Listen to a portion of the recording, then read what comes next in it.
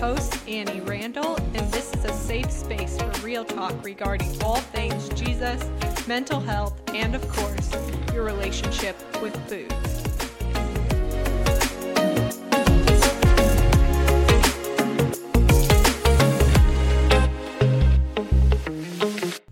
Welcome back to the second season of Triad Warriors, the podcast, where we are talking all about the many factors that can cause and or influence disordered eating. With us today, we have another special guest, Nadine Roy, LPC. Nadine is going to be talking all about the intersection of trauma and eating disorders. But before we get started, I do want to issue a trigger warning. Today we will be talking about some extremely heavy and potentially sensitive topics, including religious trauma, sexual trauma, eating disorders, substance abuse, and death. If these are topics which could possibly trigger or harm you, then please, I encourage you not to listen. Turn off the episode and come back next week. My feelings will not be hurt and we will not be offended. And for those who do want to listen and who do want to learn from our guests today, then I encourage you to check in with your body throughout this entire episode. Take note of any stress, anxiety, tension, panic, overwhelm, fear, anger, frustration, and or sadness that may arise, and respond in whatever way you feel is best for you and your mental health.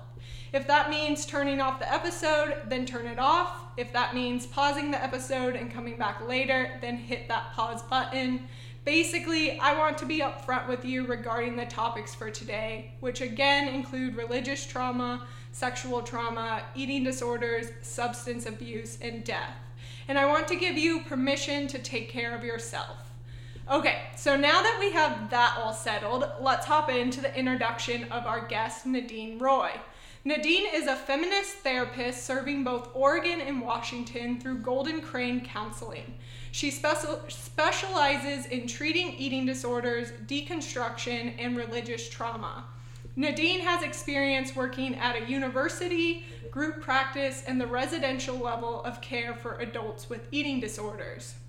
She is passionate about using individual, family, and group therapy towards each client's healing process.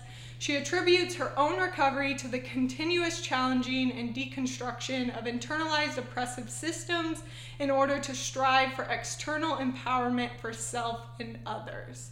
She values walking beside her clients in the same direction toward their own versions of empowerment. And let me just say, it is truly an honor and a privilege to have Nadine with us on the show today. I first met Nadine through Dr. Kay Bruce, who is a professor at Western Seminary in the clinical mental health program. I am currently attending Western, and Nadine is an alum. Thus, Dr. Bruce connected us based on our shared interest in eating disorder recovery. I'm extremely excited for today's episode. I've already told you that because Nadine has so much knowledge and insight to share with you all. But before we get into today's topic, I did want to give you an opportunity to share a little more about yourself, Nadine. Maybe share a little about your educational background, why you got into counseling, and how this topic relates to your personal story. Yeah, thank you.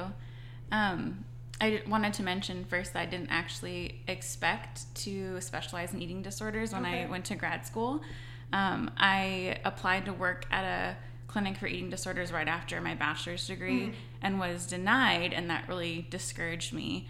But I always knew I wanted to be a trauma therapist, so that was kind of the route that I originally thought I was going in grad school.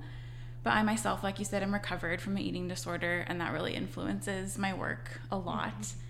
I suffered from my disorder for a little over 12 years, starting around age 8. And at first it was just like a means of coping with a chaotic family structure, and there was some guilt about like taking up resources. My own eating disorder shifted a lot. So I'm going to go over like behaviors like restriction, binging, binge purge cycles, all of those things. And it wasn't actually about weight loss for me either, probably until like high school. So initially, my relationship with my body was broken around age 4 or 5. I experienced ongoing sexual abuse in our home church. And as I look back on this part of my childhood now, I can see that this experience formed like a shameful posture toward my body and created this theme in my life of hiding. And that's like breeding grounds for an eating disorder. Like I've seen that in all my clients. So now I see how that church environment even, and like institutionalized religion in general, layered this complex trauma with that theme of shame. I grew up very involved in church and in helping raise my siblings. So whatever church my mom was a part of is kind of where I was expected to thrive and like help with my siblings. And I also started working like cleaning houses fairly young, and I felt very busy. I was expected to excel in school and at work and in church. So all those pressures were another like driving force of the eating disorder. And I also relate to that with so many of my clients as well, seeing like the pressures of life and needing something to cope with them and something to like keep you going. But relationships were a huge part of my healing. Relationship with my mom, core group of friends and mentors. They helped me process things like disordered eating, depression, suicidal thoughts, and even my sexuality. And even despite like my anger towards church in this, I actually chose to go to religious schools. So I got my education from my bachelor's degrees and master's degree from religious schools in the Oregon area. My father's really involved in Christian education. His family is really involved in that, so it was really affordable. And this also formed the way that I now think about like my faith and think about eating disorders and counseling and using spirituality in the counseling realm. So I'm really grateful for that experience, and that I actually decided to keep pursuing education that route, even though it wasn't what I immediately wanted to do. My first year out of school, out of the bachelor's degree, I started working with a therapist named Amber. I call her like my magical therapist. She was like the one who really got me on track as far as recovery. I thought when I was doing my undergrad that I was working toward recovery, but I think that program I applied for could see I was still like really enmeshed in diet culture and not fully out of it. And Amber started instilling those values of empowerment and letting go of diet culture. And that's what I consider like really true healing from this. I did have a pretty major relapse around 2 years out of school. I was in an abusive relationship, and that just highlighted like the function of the eating disorder for me is like I went back to it thinking I needed that to cope with what was going on in my life, like to cope with being in that relationship and like my environment. But again, my family helped me get out of that, and my relationship with them was a core part in like finding vulnerability and a healthy relationship again. And then pretty immediately after that, I applied to Western and really wanted to help other people with their trauma and walk with them through that. So that it also fueled my passion to help people in similar circumstances and to help heal their relationship with their bodies and with other people and their access to vulnerability. And then the past 2 years, I've been working for Montanito, which is a big, large company that treats eating disorders at all levels of care.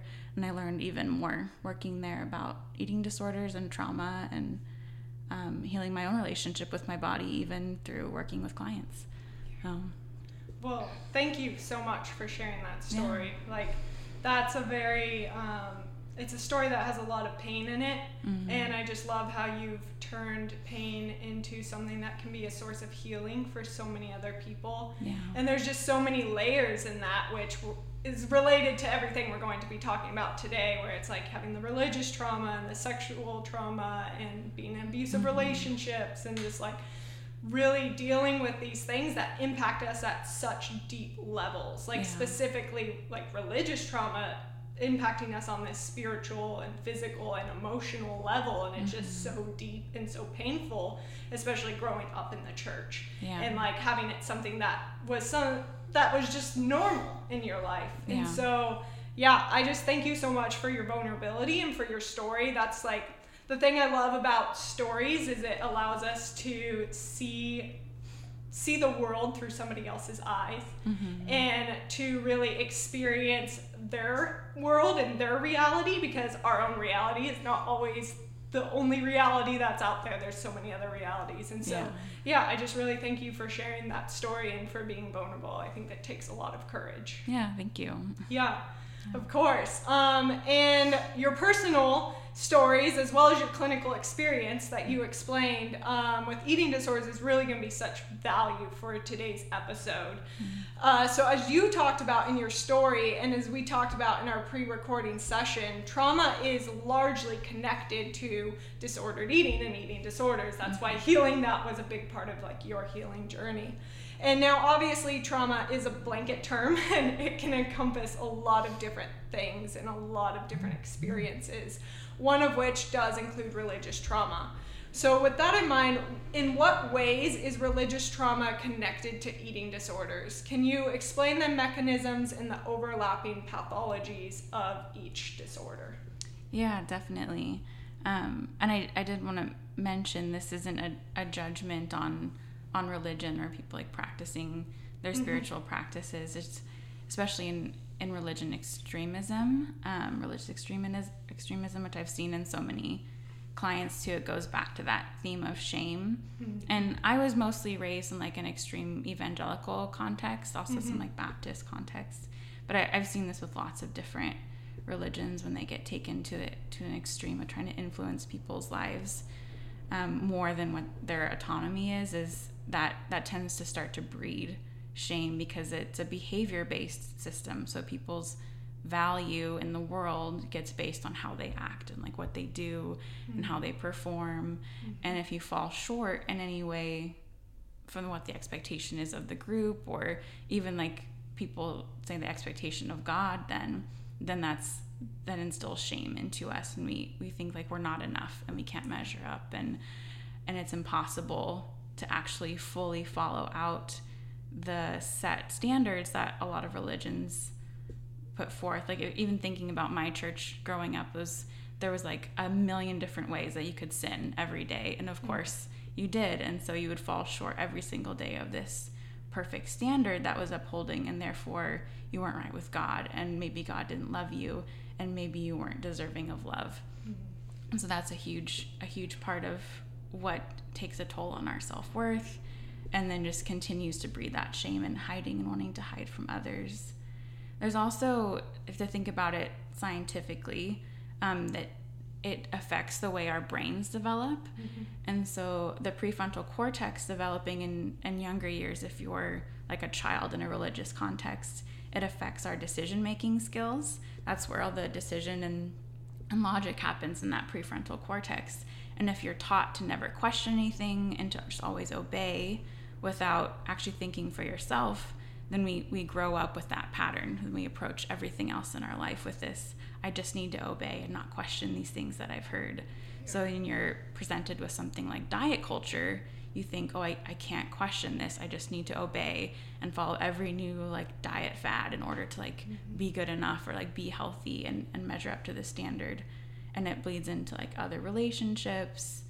But the big problems occur when we're unable to, and then we get back in that shame cycle.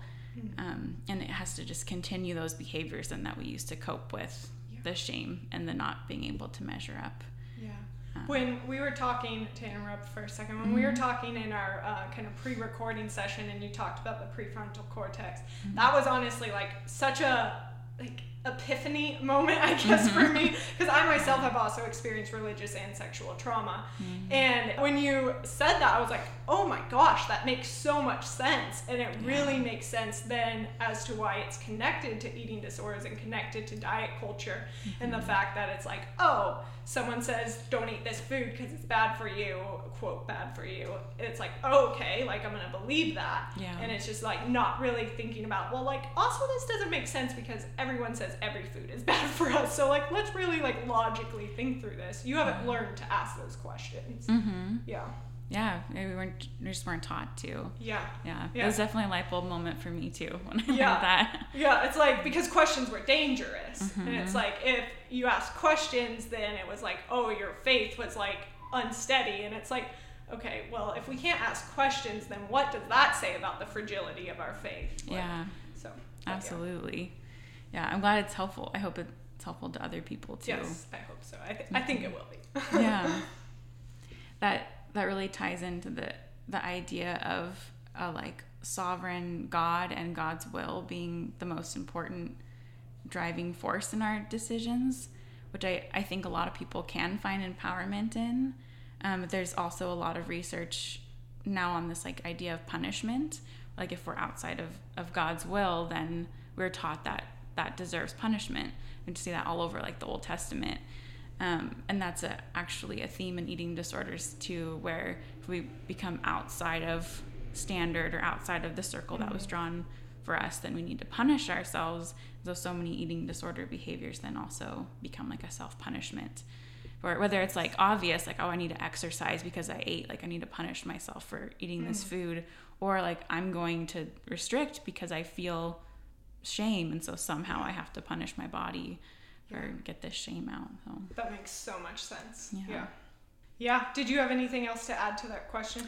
Oh, I just wanted to add, there's a great resource. There's a lot of really great books coming out on this, but my favorite was called You Are Your Own by Jamie Lee Finch, if you're interested in reading more about that topic. Awesome. It's cool. a great one. Thank you for sharing that resource. I think it'll be helpful to so many people. Yeah. But yeah, I mean, that's just, it is so connected between religious trauma and eating disorders, and just the way, even not necessarily even like trauma, or just like growing up not being able to ask those questions like we talked about, or even just the whole idea of like, then if you dive into like purity culture, I don't know if this is something you're going to bring up or not, but that you're taught not to trust your body, that like your body is shameful and it's evil and it's you can't listen to it at all, like you're taught not to listen to sexual urges, and then that goes into like other urges as well, and so we stop trusting our hunger and our need for rest and all of these other things. And it's just like, it creates really this sense of disembodiment. And a huge part of healing from eating disorders, as you know, is embodiment and like coming back home to your body, which is true with all of these forms of trauma as well. Yeah, absolutely. Yeah. So when we talked earlier, you also described the role that sexual trauma plays in disordered eating, and this has kind of come up, we've hinted at it. So can you spend some time talking about the unique impacts that sexual trauma and relational wounds have? In addition, can you address the ways in which sexual trauma impacts eating behavior and our relationships with food in our bodies? Yeah, definitely. It's similar like what you just brought up about purity culture. Is sexual trauma. I think there is sexual trauma in purity culture. 100%. And you think about anyone who's experienced sexual assault in that environment, already they're falling short. And there's that sense of guilt then that comes in there too. And most of the work I do with trauma with clients with eating disorders is very somatically based. We talk a lot, now it's kind of in vogue in the counseling world, like trauma is held in our body. And a sexual assault is a profound wound on our body and our autonomy in our bodies. So those wounds get held very differently and kind of in confusing ways in our bodies, and actually can cause like physical pain, obviously psychological pain, and then can affect deeply our ability to trust and form relationships with other people, not just sexual partners, but friendships, families. It affects all of our relationships, because it affected our relationship with ourselves. Yeah. So at Western, I was trained in somatic experiencing therapy. Okay. And if that's something people are interested, they can always look up Peter Levine. That's where most of my information from that therapy is where I get that. And somatic experiencing therapy is all about tapping into where the trauma in your body has been stored, and then helping your body act out the fight or flight response that it didn't get to when you were in the immediate danger. So especially if we experience any kind of trauma as a child and we're like being sexually assaulted, or children who experience like I did ongoing sexual abuse, it gets normalized, but our body knows like, I want to run or I want to fight, but they don't get to. And so we can actually act out in slow, intentional ways a fighting response or a running response to that, and it actually activates healing even at the like neurological level. Yeah. And we can practice that over and over again and teach our bodies that they do have agency over how they're touched or like how they move, and can start that healing process. Yeah, and that's such a huge part in healing, is feeling like you, like, I mean, it goes back to like your goal as a counselor is empowerment. You even said in your professional description is helping people to feel empowered, that they have agency over their bodies, because they were violated in really extreme ways, and ways that impacted them on very deep levels. And feeling like you don't have the agency over your body really strips you of any power. And so it makes sense that then impacts how you relate to everything, including food, but other people and yourself and all of these other layers. And so to help give people the power back over their bodies truly is such essential part of the healing process. Yeah, definitely. Because if you don't have control over your body, or if you believe you don't have any agency over what's happening to her, then of course you don't want to live in your body. You don't want to be embodied. I wanted to disconnect from my own body and ignore those sensations, and just not really care about what she was asking for and needing, because it wasn't safe and it was painful. Yeah, I completely, that was like honestly a huge part of my eating disorder too, is like those same mechanisms. So like everything we've been talking about, even like in our pre-recording session and then now today, I'm like, yep, this all makes sense. Like, and recognizing those things has been a huge part of my healing process as well. And so hopefully people just learning this on this episode, if they haven't started the journey yet, hopefully that will help them to be like, hey, there is some connections here, and I can go seek healing from a professional. Yeah, hopefully that normalizes it a little bit, because it is way too common. People just live outside of our bodies. And that doesn't just go for sexual abuse, like any type of abuse that we experience from other people, even like oppression, trauma. There's so many groups of people who are just taught in our country and all over parts of the world that they're not acceptable, their bodies aren't acceptable, and causes them to disconnect. Yes, that's such a huge thing, and it's unfortunate that as we're talking about religious trauma, it's unfortunate that the church has played a huge role in like basically weaponizing the word of God in order to uphold oppressive systems. And that causes a really complicated mess that you have to heal from, because then it becomes like your spirituality and you're stepping outside of that, and it just it becomes very complicated. It's a lot of really internal relationships and that get disrupted. 100%. I was gonna mention one of my go-to trauma therapies that I use with clients is internal family systems, and that spiritual relationship is a huge part of that. It can be a huge part of that therapy. It's all about all the parts of self that get fractured in trauma, and we tend to organize and isolate parts of self that we don't like because of the trauma we've experienced. And so like child parts or parts that we're afraid during trauma, or parts that like we think caused certain abuse or traumatic events, we try to shut them down and ignore them and pretend they're not there. So IFS is all about bringing those parts back into a good relationship with ourselves, being kind to them, and that's a huge part of healing too. I love that. And that's becoming a lot more popular form of therapy, I find these days. Like there's lots of people practicing that, which is very helpful to heal those internal family systems. Yeah, absolutely. And if you're not ready to dive into that really deep work, CPT, cognitive processing therapy, is a good start.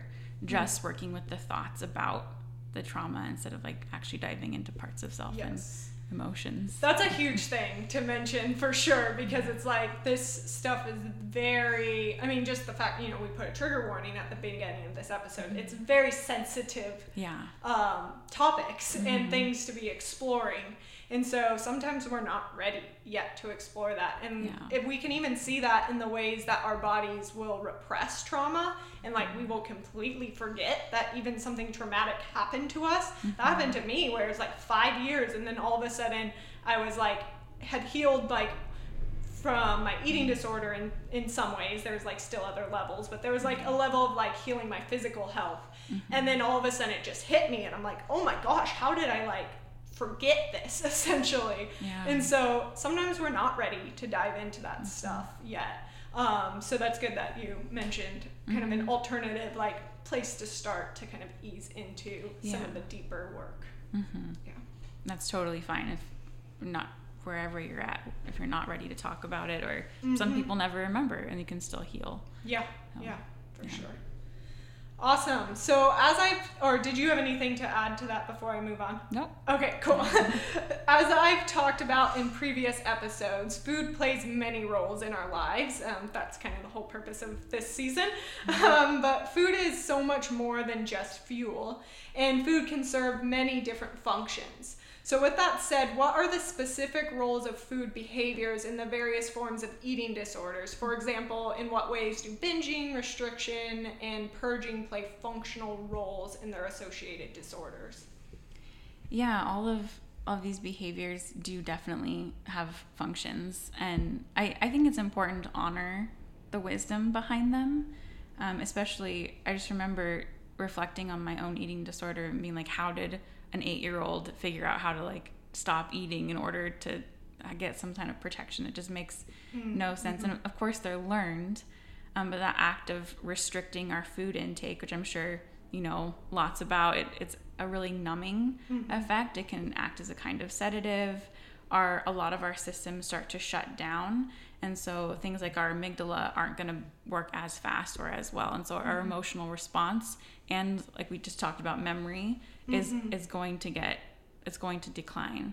And so we see this thing with clients, we call it brain fog, where they can't remember things as well. They can't hold a conversation like we're just talking easily now. It takes them a long time to form responses or even engage with others, and that can serve as a protective factor to keep them safe from people and keep them safe from remembering the things around them.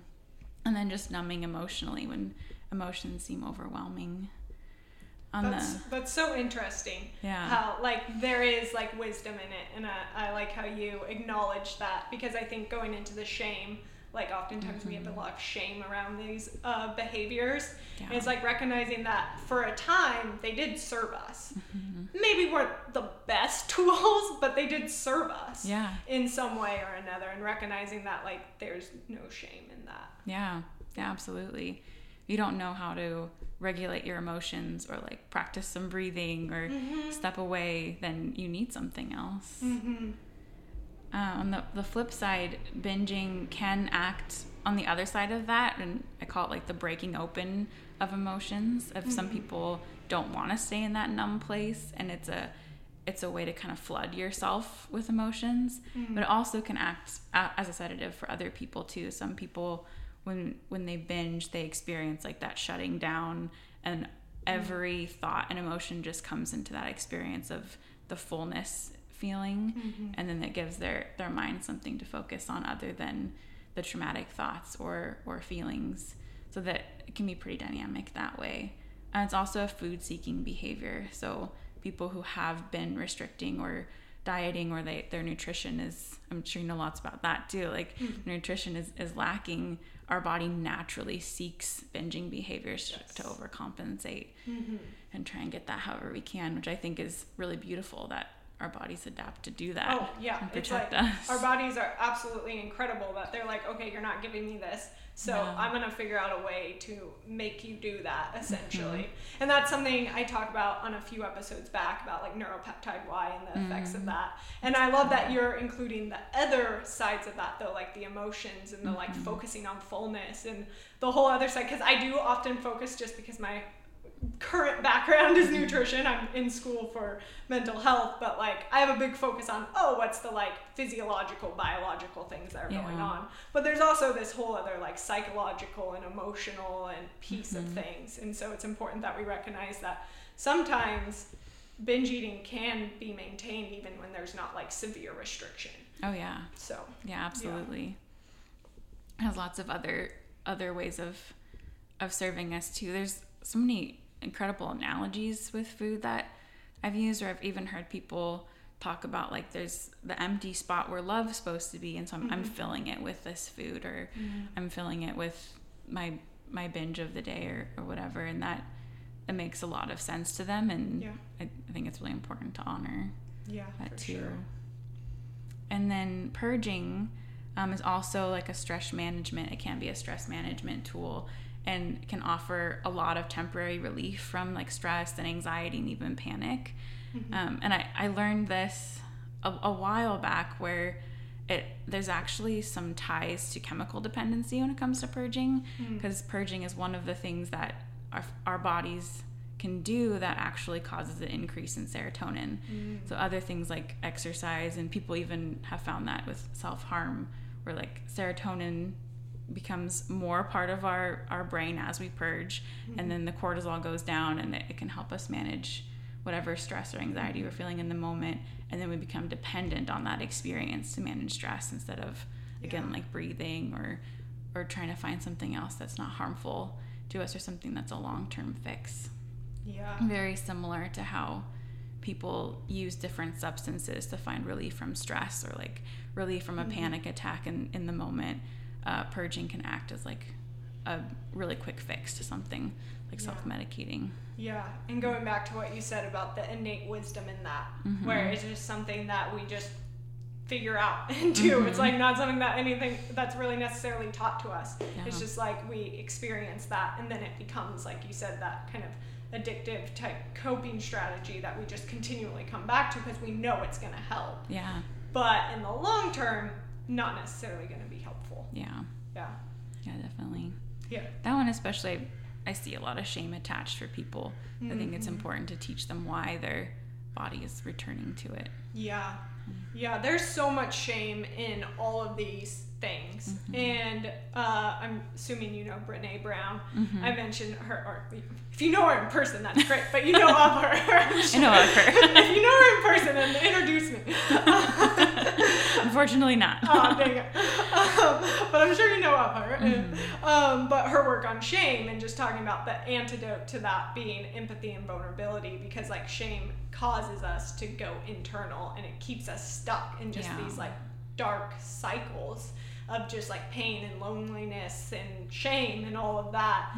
And so it's like to get out of that is to engage in vulnerability and to be met with empathy. And so it's like we have to share with safe people, and that's where counselors come in, and hopefully there's other safe people in our lives. But if there's not, counselors are supposed to be that person to kind of help, one, just meet you with empathy, but also help provide some of that education that you're talking about that can be so empowering to be like, hey, this is why you keep going to this. It's not because you're failed or flawed or broken. Yeah. There's actual reasons here. And it's teaching you something about yourself. Yeah. Learning more about yourself instead of being disconnected from yourself, which we've already mentioned. Yeah. Definitely. So you mentioned substance abuse a little bit, and so that ties right into our next question.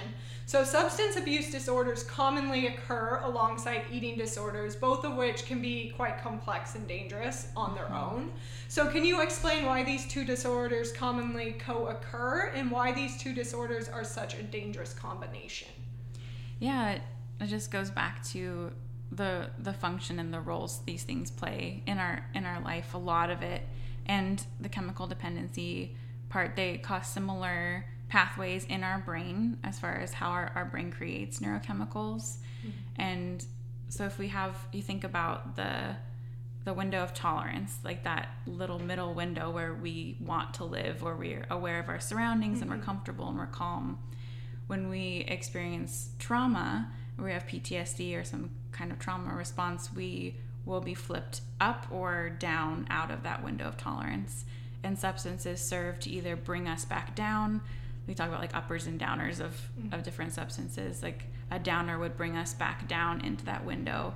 Things that are sedatives like alcohol can calm us and bring us out of the panic or heightened response. And some people are more drawn to uppers because they're pushed down into like a shutdown or like almost like a sleepy, sedated space to deal with trauma. And so they need things like caffeine, cocaine, nicotine to like bring them back up into their window of tolerance. And those are the only tools that they have in order to cope with being dysregulated. And so that's what they're turned to, same as eating disorder behaviors. They can act the same way to keep us inside that comfy middle ground. It's also deeply affected by relationships and connection. That was another thing I really wanted to mention, because so much of trauma affects our attachment and relationship wounds. And if we don't have that need of connection met, whether we're like really anxious about connecting to people, or we're really fearful of the people that we're close to leaving us, or we tend to avoid bonding with people and avoid those attachment and intimate relationships, we're not getting the need met perfectly if we're living in a traumatized place. And so we have to cope with how painful that is. That's a almost unbearable reality for people to live without intimate relationships. And so there has to be something to help us cope with that and help people get through day-to-day life. I think that's really important to remember. Yeah, that makes so much sense. I mean, we're relational beings. We're built for relationship, and we want to be seen and known and loved. Yeah. And when we don't have that, that's so painful to experience. It's like you have to fill that space with something if you're not getting that need met. Because it is painful. And then even going back to what you were talking about with like the area or the zone of tolerance, and it's like we don't like to feel uncomfortable. Like we don't like discomfort. Yeah. And so most of us try to stay in some sort of comfort zone. And when we're falling out of that, it makes so much sense why we would turn to things like substances or eating disorder behaviors or other behaviors, addictive behaviors, that then help us to get back into that zone of comfortability. Yeah. They can also be used as tools to connect. To like, I see that all the time, and there's like addiction communities is one of the words that I've heard used. Is you can use the substance to connect to other people, or even eating disorders. Like, I see that happen all the time, where it's normalized for people to connect based on the ways that they hate their body, or to like criticize their body in order to connect with other people. Yeah. And just all those websites in the 2000s where you could go and get tips and all of that. Yeah. So gross. Yes. Yeah. I don't know if they're still going on. Hopefully not, but I'm sure they're out there. There are other things now. There's social media. That's a big one. Yeah. We don't need websites. We got social media now. Yeah. But yeah, that's such a good point. Is it becomes like, it's almost like, there's like trauma bonding. And there's also like bonding over using substances or using eating disorder behaviors or other sorts of behaviors as well. Yeah. Yeah.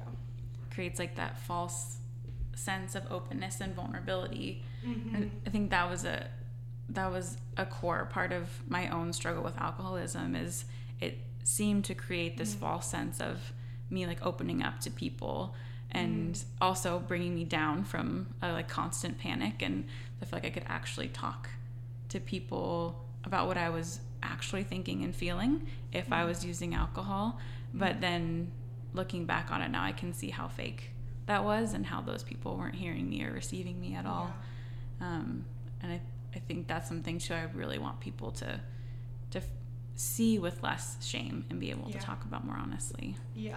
And that's the huge theme here, is less shame, and to be actually known and actually seen and actually loved, and not in this like false setting that's creating just this fake form of connection. Yeah, absolutely. Yeah. So, do you have anything to add to that question? Nope. Cool. The world of psychology is constantly changing and evolving as we begin to learn more about human behavior, cognition, and emotion as well. With that said, you had mentioned a newer area of training known as dynamic emotional integration, DEI, when we last talked. So what is DEI, and how might this approach be helpful in both trauma and eating disorder recovery?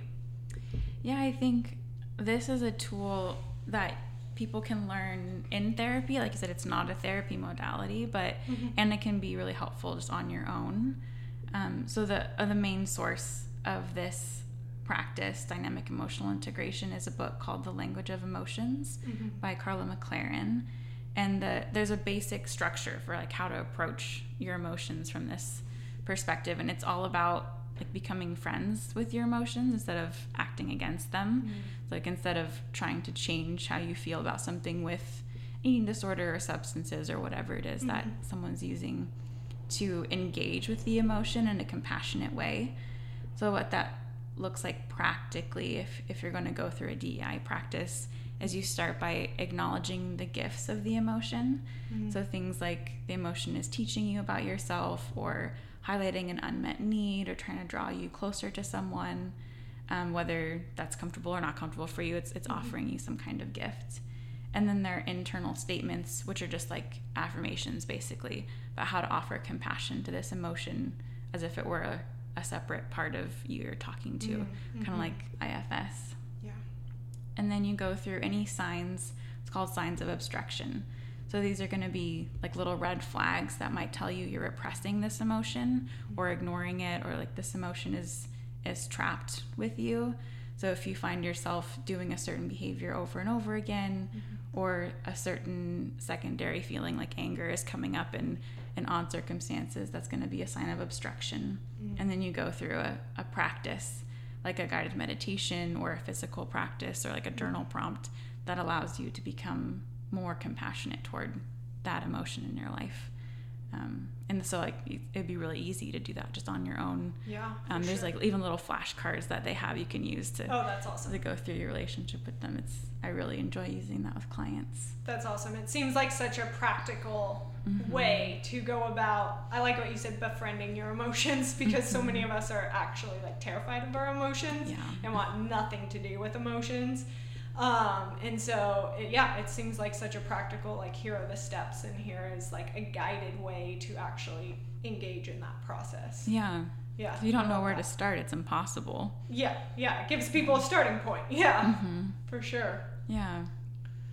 I had a client who really stood out to me, who felt deeply, like those people who just feel everything that seems like 1,000 times deeper than other people.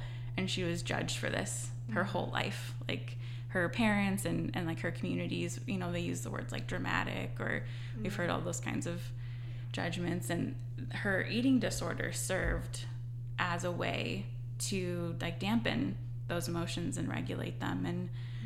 And her work with DEI and just and non-judgment in general kind of unlocked those, and she got to feel those emotions more fully, and it allowed her to write beautiful poetry and make beautiful art.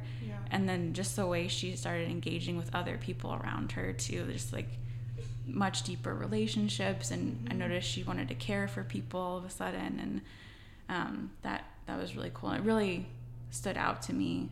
And I think about her a lot because she ended up passing away at the beginning of this year.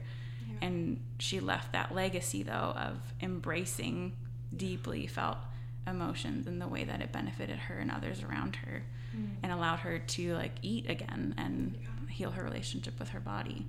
I'm so sorry that there was that loss. I think we talked about her a little bit on our last meeting, and that's just like, as somebody who worked with her, it's like that's a painful loss for you, and a really complicated loss as well, especially since you were alongside her in that journey. And I'm just so thankful that you were able to watch her kind of step into like levels of freedom and to really embrace the beauty that is feeling emotions, because you're right, it's like so many people don't feel emotions on that level. And when we have somebody who does, it's like that's a really beautiful thing, and they can create artwork and poetry and all of these things that help other people who maybe don't know how to be in touch with their emotions feel better, like feel those emotions more. And so, I'm glad that she was able to experience some of that freedom, and at least for a short period of time, but that's, very tragic that she ended up passing. That is a beautiful legacy, though, and definitely. I think had an impact on a lot of people. It's like her story is going to continue impacting people, and so even if she's not here, it's like you said, her beautiful legacy will live on forever. Yeah, definitely. Well, on that note, only a couple of questions left. But before I ask this one, I do want to state that nothing on this episode is a replacement for therapy or medical treatment. Likewise, Nadine's answer to the following question is not individual counseling. So clear to all of the listeners, it's not medical advice or anything like that. So with that in mind, though, Nadine, what are the general strategies that one might expect to see during eating disorder recovery and or the trauma healing process? And what are some of the important steps to take or suggestions that you might give to the listeners? Yeah.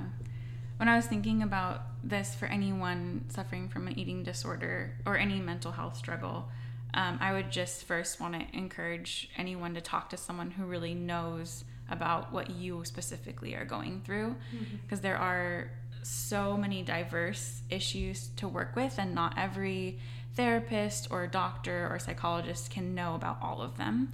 And I say wasted.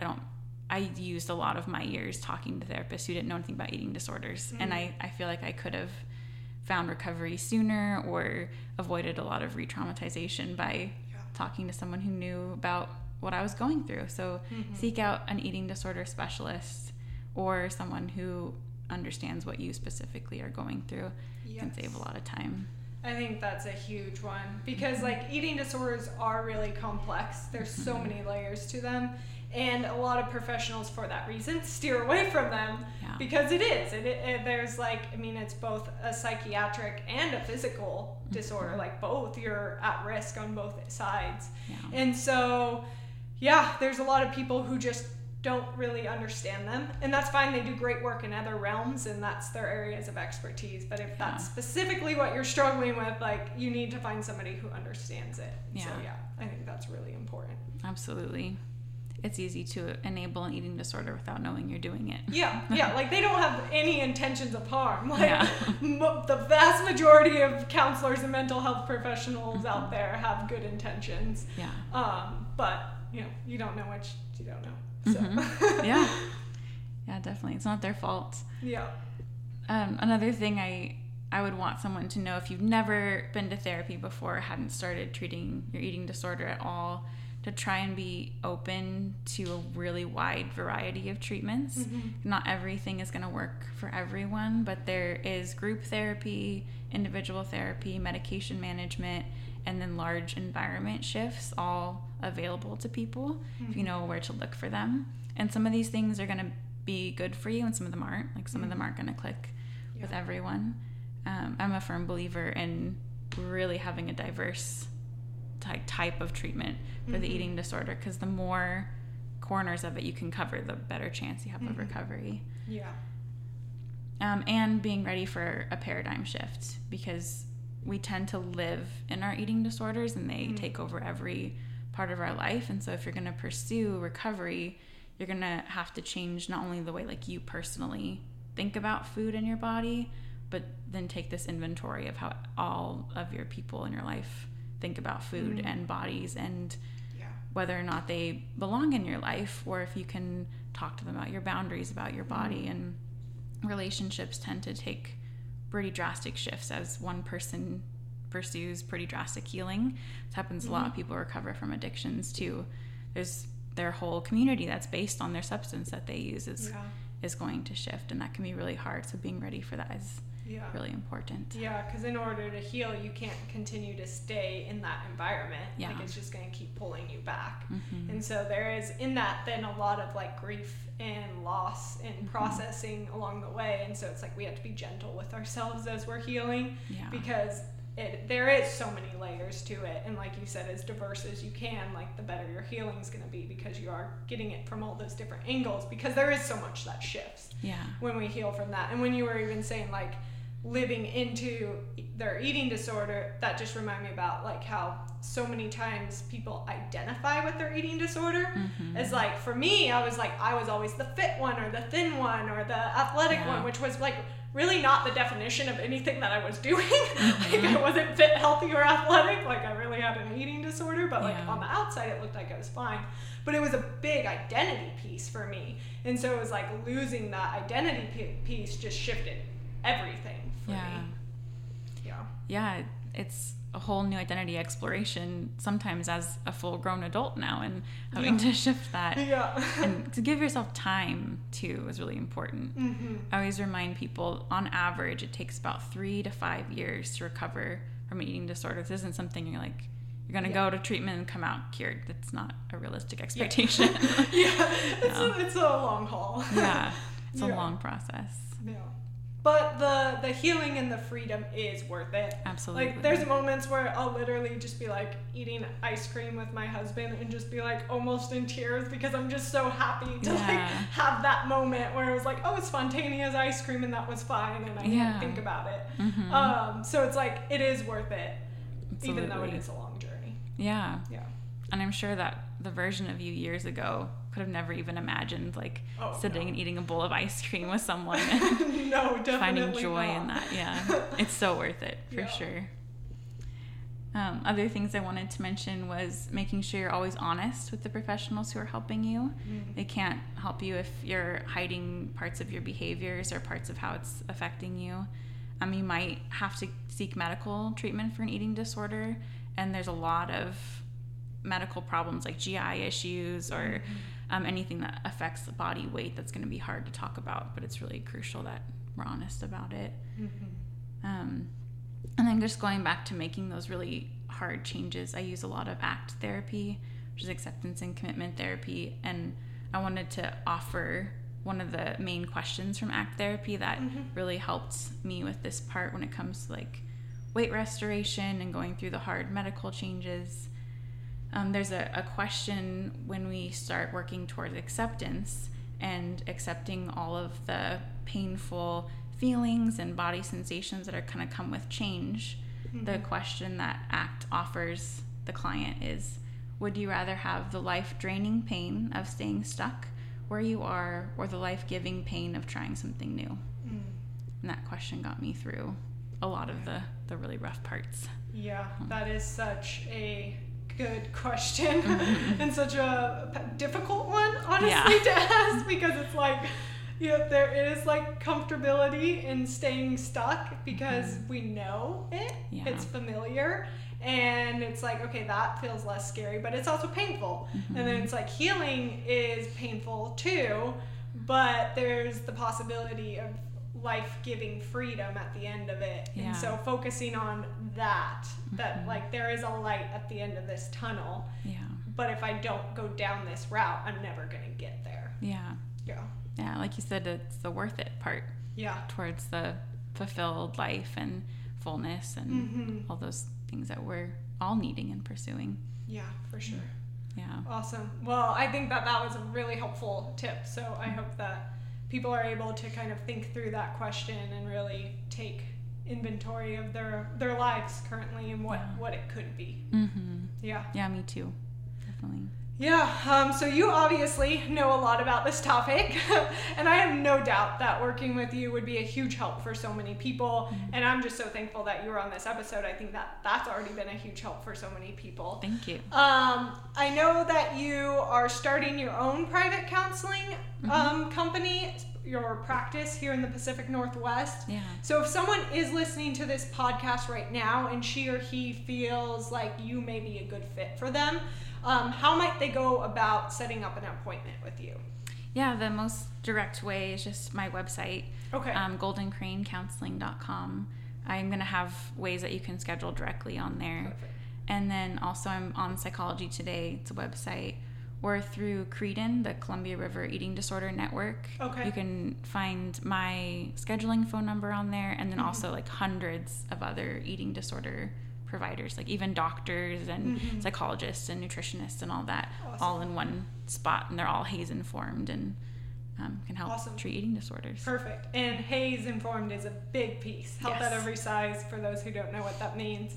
Very important when you are looking for whatever it is, whether it's a doctor or a therapist or a dietitian, like that is the important piece.